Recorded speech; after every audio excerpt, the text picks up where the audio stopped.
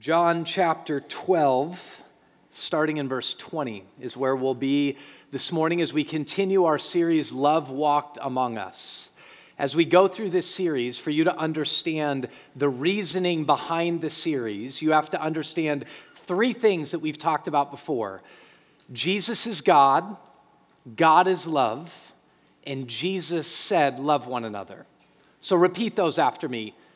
Here we go. Jesus is God. You got to say that with a little more force because this is what we believe. Jesus is God. That was better. God is love. Jesus said, love one another. So in a world that talks about love often, love needs to be defined. And this is very important for us to understand. God is love. There is no definition of love outside of the one true God, whom we know through the person of Jesus Christ. We know what real love is by looking at Jesus. And the Bible says amazing things happen when we look and actually see Jesus. That when we look upon the face of Jesus, we are transformed from one degree of glory to another, the Apostle Paul says. So if we're in here today and we desire or aspire transformation, that's a big word for change. No matter what you believe, the Bible says, look at Jesus. And as you see him and then see him a little more, you begin to be changed. That's what a group of Greeks wanted as they approached Jesus. Verse 20 of John chapter 12. Now among those who went to worship at the feast were some Greeks. So these came to Philip, who was from Bethsaida in Galilee, and asked him, Sir, we wish to see Jesus. Now, I want you to see that we're just like the Greeks. Even if you sit in this room and you don't believe this, my sense is at some level you showed up. Because you thought, man, I'd like to know a little bit more about Jesus. Or let me at least see what these people think about Jesus. Or maybe let me appease my friend who says they've seen Jesus. Or you've been around church a really long time, and at least there's some rumbling within you that just says, if this is real, I need to see you more, God. Or some of you are really passionate. We want to see Jesus. That's why this group came, is to see Jesus. That's why this church exists.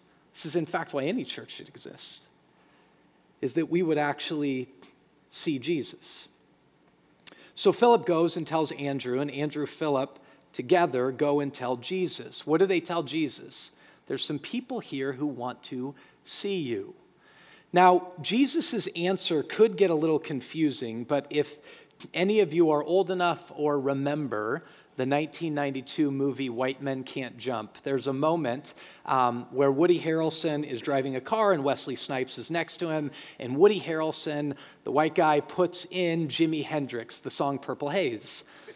And as Purple Haze comes on, Woody Harrelson's kind of acting like he's dancing, but anybody, no matter what color they are, can understand it's not a very good dancer. And Wesley Snipes gets really frustrated. He's like, what are you doing? And Woody Harrelson's like, I'm listening to Jimmy. And Wesley Snipes' statement to him back is, listen, you can listen to Jimmy, but you can't hear him. And a fight ensues. I can hear Jimmy. And he goes, no, you can't. You can listen to him, but you can't hear him. You can listen, but you can't hear. Jesus comes on the scene here, and ultimately what he's saying is, you can see me, but do you really want to see me? There's a difference between me just coming into your presence and you seeing me, and you actually seeing at the deepest level, seeing at the level that's like touching Jesus. Jesus answers the second way, the ultimate way of seeing, the way of hearing. If you stay in the illustration of White Men Can't Jump, he says this, the hour has come for the Son of Man to be glorified. At least as this scene's presented, he doesn't even listen to their question. He's brought a question. These people want to see you. And he goes, you want to see me? The hour has come for the Son of Man to be glorified.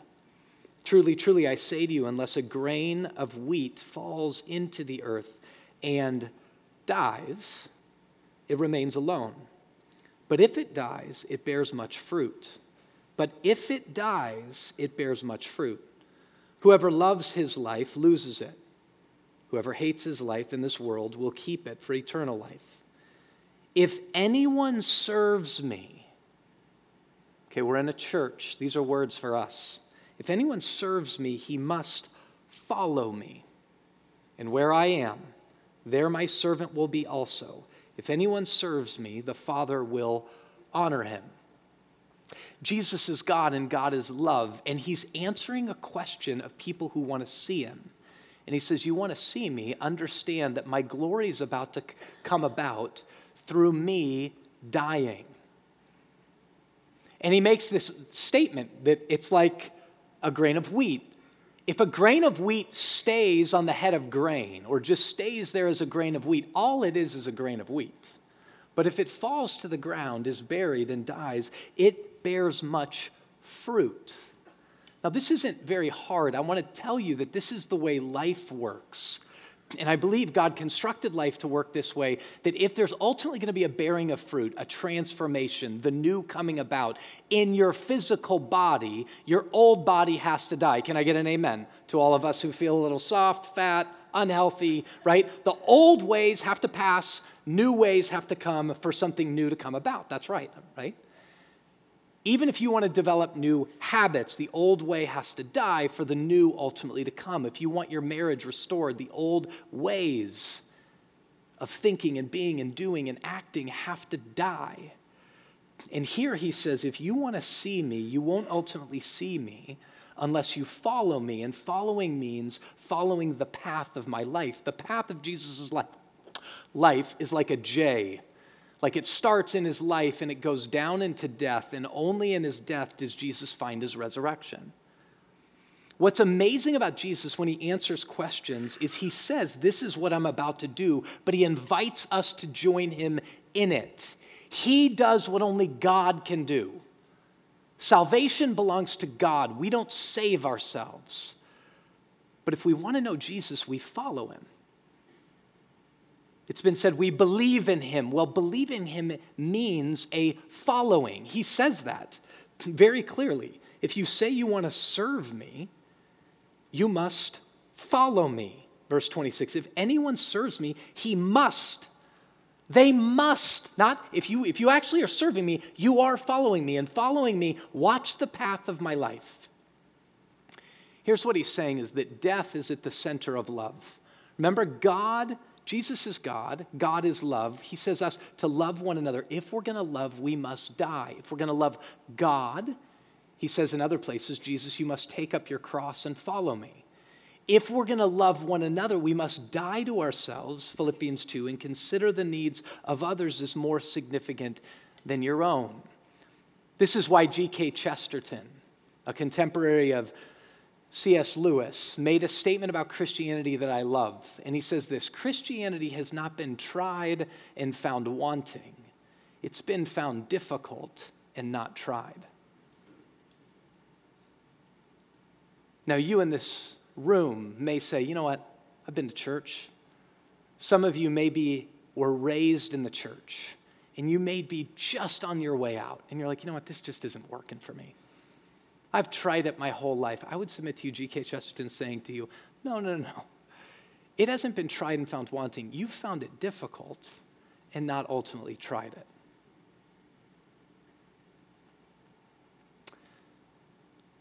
There's a man named Paul Miller that's the author of the book that Love Walked Among Us came from. That's the title of the book, and we were in an interaction with us, a group of us leaders, and he wrote us back with this statement. This is found in no book, but I'm going to give it to you free of charge. Unless you want to pay me, I'll take your money, but free of charge. He says this, the person of Jesus, remember we said this, that if we want to understand love, we have to look at Jesus. If we want to see change, we got to look at Jesus. The person of Jesus is low, slow, and hidden.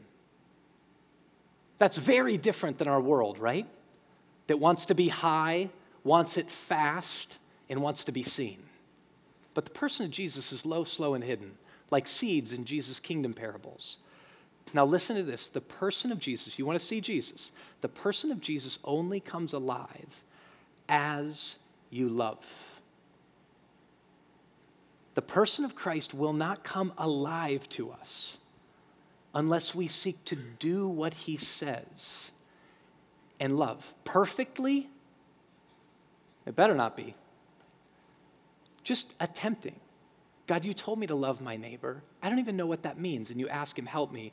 And he puts something in front of you very tangibly, and you just take the next step. And as you take these baby steps into love, we realize our insufficiency, but in so doing, we learn God's sufficiency.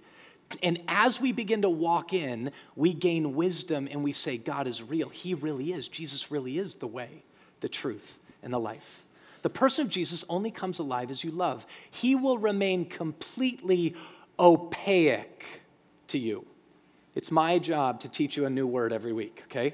Opaque means cloudy, filmy, like it's not quite there. You can't see clearly. He will remain completely opaque to you, which is the truth of so many of us in this room, no matter how long you've been in church. You hear about Jesus. You listen to Jesus. And the white man can't jump illustration, but you haven't heard him. And you haven't heard him because you haven't obeyed the words of James, who said, don't just be hearers of the word, be doers of it. As we do the word of God, Jesus becomes clearer to us. He will remain completely cloudy, completely opaque to you unless you begin foot washing. John 13. John 13:17. Jesus after he washes the disciples' feet and says, if your teacher does this, you should do the same. He says, if you know these things, blessed. Happy are you if, what? You do them. You want Jesus to come alive? We sang about this. He's the ultimate gift. You want him to come alive? You want to taste and see that God is good? Do the things he says in loving your neighbor as yourself. But this gets hard, and Jesus knows this is true. Verse 27, he says, now is my soul troubled. This is right after he makes this whole statement on losing his life and the path of his life. He says, now is my soul troubled. Seeking to love causes trouble. But the reality is, Jesus is troubled on the most inner parts of who he is because of things that have come at him, people who've betrayed him, misrepresented him. Suffering has just come at him. But he feels suffering deep inside his gut. And ultimately, he suffers because of choices he made. The word could be obedience. So I don't have this red volleyball up here for nothing. Let's just say this ball represents trouble. He's troubled. Now, the reality in our lives is we experience trouble. Jesus actually said we would, just because we live in the world. And there's a kind of trouble that just comes at us and is true of every human being. So if Cruz was here right now and stood up, and I'm just talking, and he had this ball and I didn't, and he just threw it at me in the middle of this, and I'm walking, and wham, it hits me, and I fall down. That would be like trouble coming at us that's life, right? And all you have to do is be a human to experience that. That's called suffering. And suffering comes upon us all. This could be a childhood cancer diagnosis, or your parent gets ill, or an unexpected expense that puts you in the hole way more than you expected, or a job you thought was promising that's ended up being horror. Or a marriage you thought you were entering into that is now turned into absolute chaos. A child whom you raised and wanted the best for that's now sitting amongst the shards in an addiction. You name it, you know what it is, but it just hits you. You didn't choose it, you didn't expect it, in fact, you hate it. That's suffering, and that's human life. There's another kind of trouble that just sits deep inside of our guts. And different than Jesus, for us, a lot of this can be our own sin.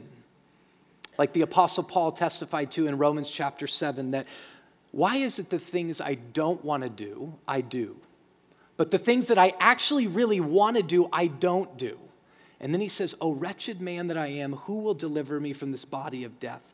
And for us to recognize that that badness or sin or the problem in the world out there that I love to point the finger at actually resides within me. For us to recognize that takes conversion, God opening our eyes to see it, and then in his power, we seek to turn away from it That's called repentance.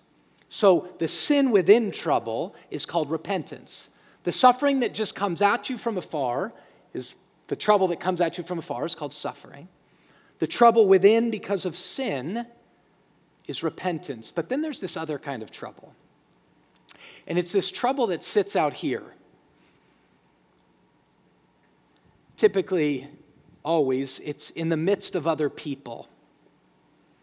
And this is the trouble that makes Christianity insane.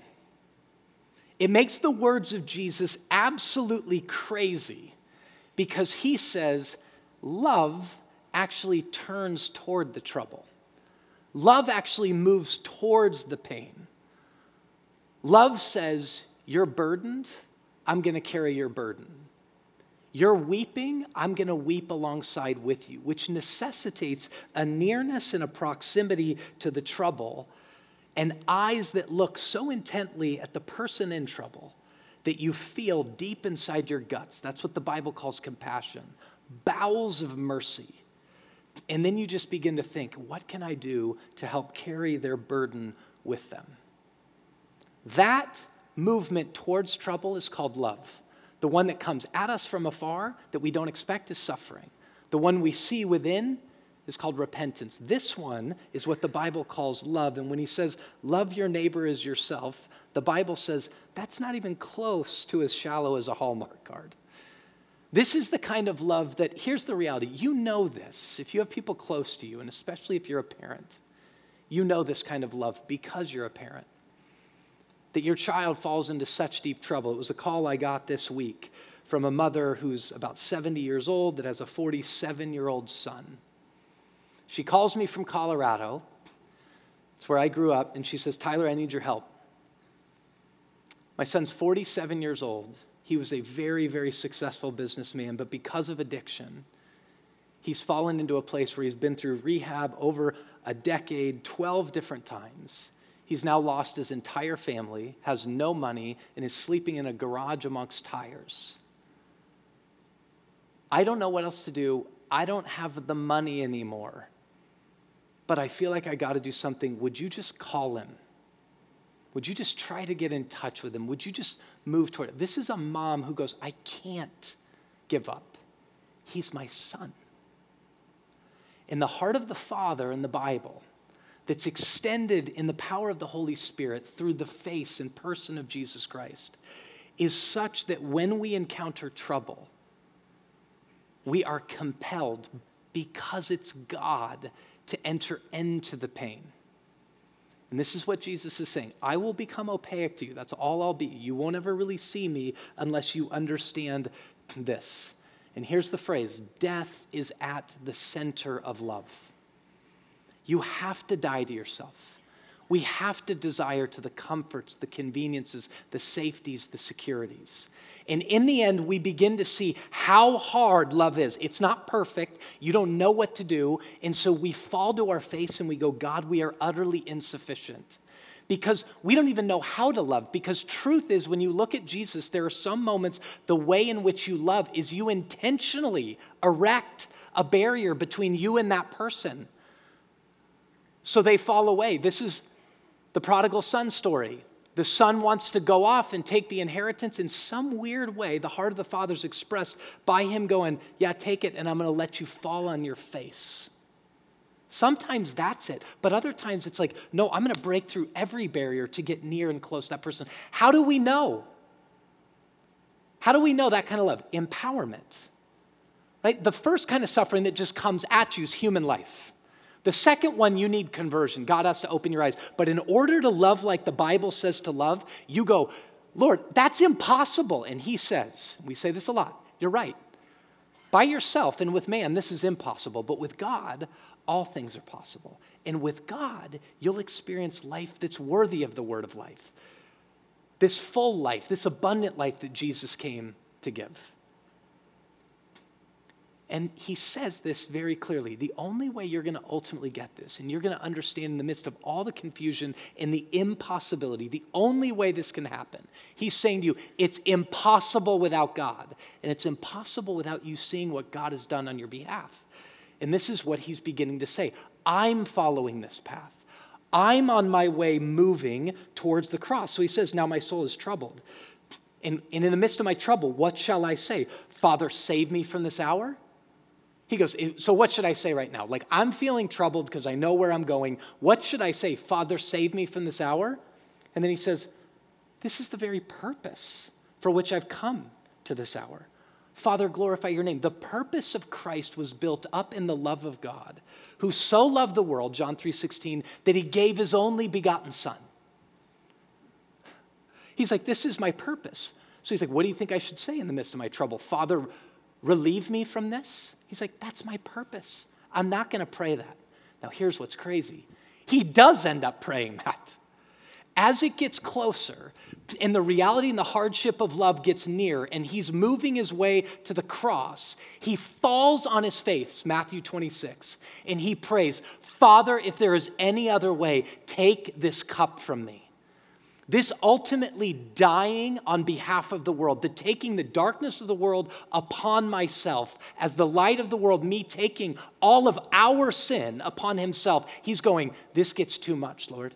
This pain is too great. I mean, imagine this, folks. Imagine this for a minute. The pain we experience in life, whether it's thrown at us because of suffering, is because sin is in the world. Whether it's within us and in our own hearts, and it is within us and in our own hearts, the pain that creates you, the pain of being sinned against and the pain of sinning against somebody, all of the horrors of that suffering that we experience in this room, on its own, our own individual stories is overwhelming. He took it all upon himself. So when he gets there, he's going, God, if there's any other way. But he pursues through it because of the will of the Father, because of his love for God, because of God's love for him, because it's his purpose.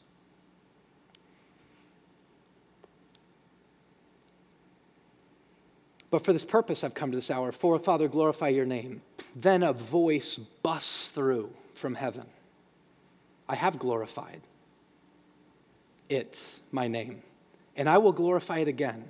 The crowd that stood there, I mean, imagine this, folks. This is where you got to slow down in the Gospels a little bit. The crowd that's sitting there is like, what? They hear it, they're like, did you hear that thunder? And then other ones are like, no. An angel has just spoken to him. An angel has spoken to him.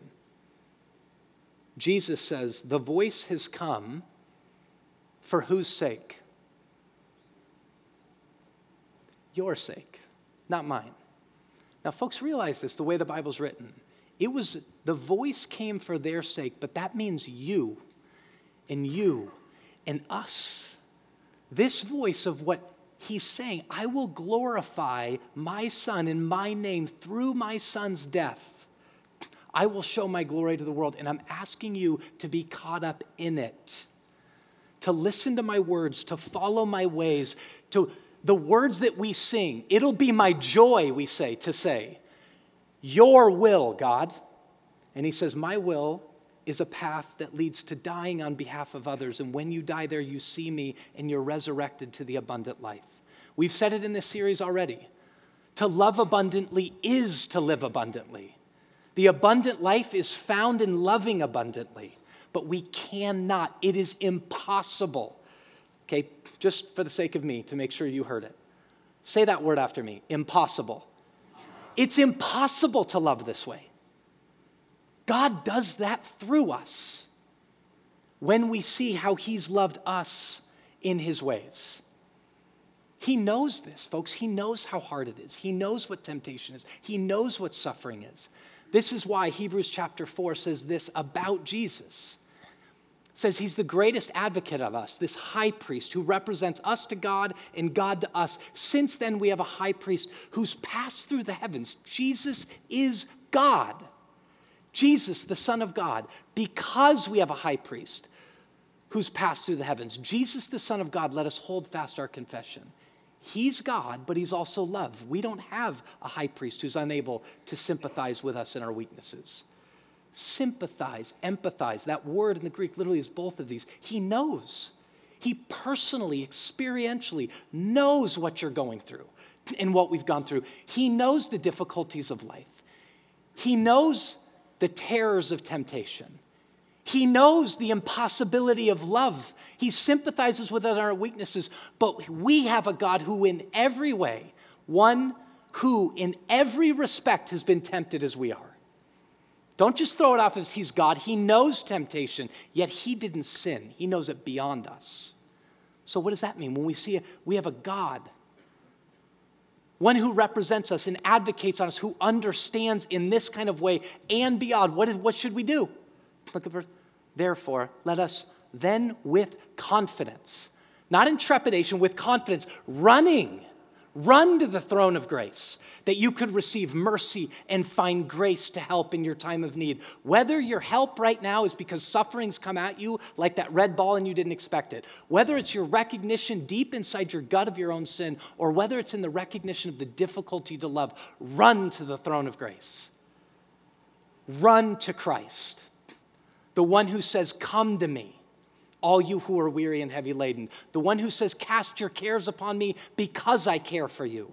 The one who fundamentally displays this in the most specific, unbelievable, historic, whatever word you can get, cataclysmic, epic event of like a grain of sand dying on our behalf. This is why Jesus continues in this. And he says, "The voice has come for your sake, not mine. Now is the judgment of this world. Now will the ruler of this world be cast out." Jesus has come to destroy the works of the devil. "And I, when I am lifted up from the earth, will draw all people to myself." That means in his being lifted up, he's drawing many of you. Whether you're a Christian right now, he's drawing you deeper. Or you're an unbeliever in this room and you go, "I don't know if I've ever known this." He's drawing people right now by the power of his Holy Spirit to himself. He said this to show by what kind of death he was going to die. He'd be lifted up on a cross. So the crowd answered him, "We've heard from the law that the Christ remains forever. How can you say that the Son of Man must be lifted up? We were told he was going to be victorious, and you're saying he will find his victory through death. Who is this Son of Man?" And Jesus says to them, "The light is among you for a little while longer. Walk while you have the light, lest darkness overtake you.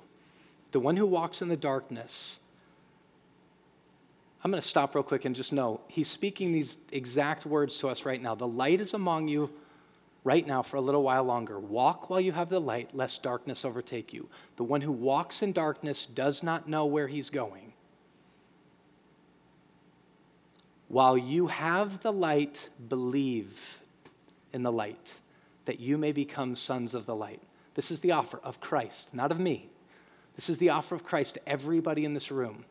Whether you've already believed or have never believed, he's saying, believe more. Take the little bits you can and apply them now. Don't just be hearers of the word, be doers.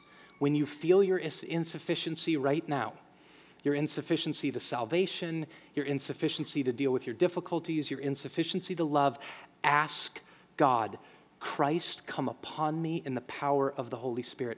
Save me now. Give me belief."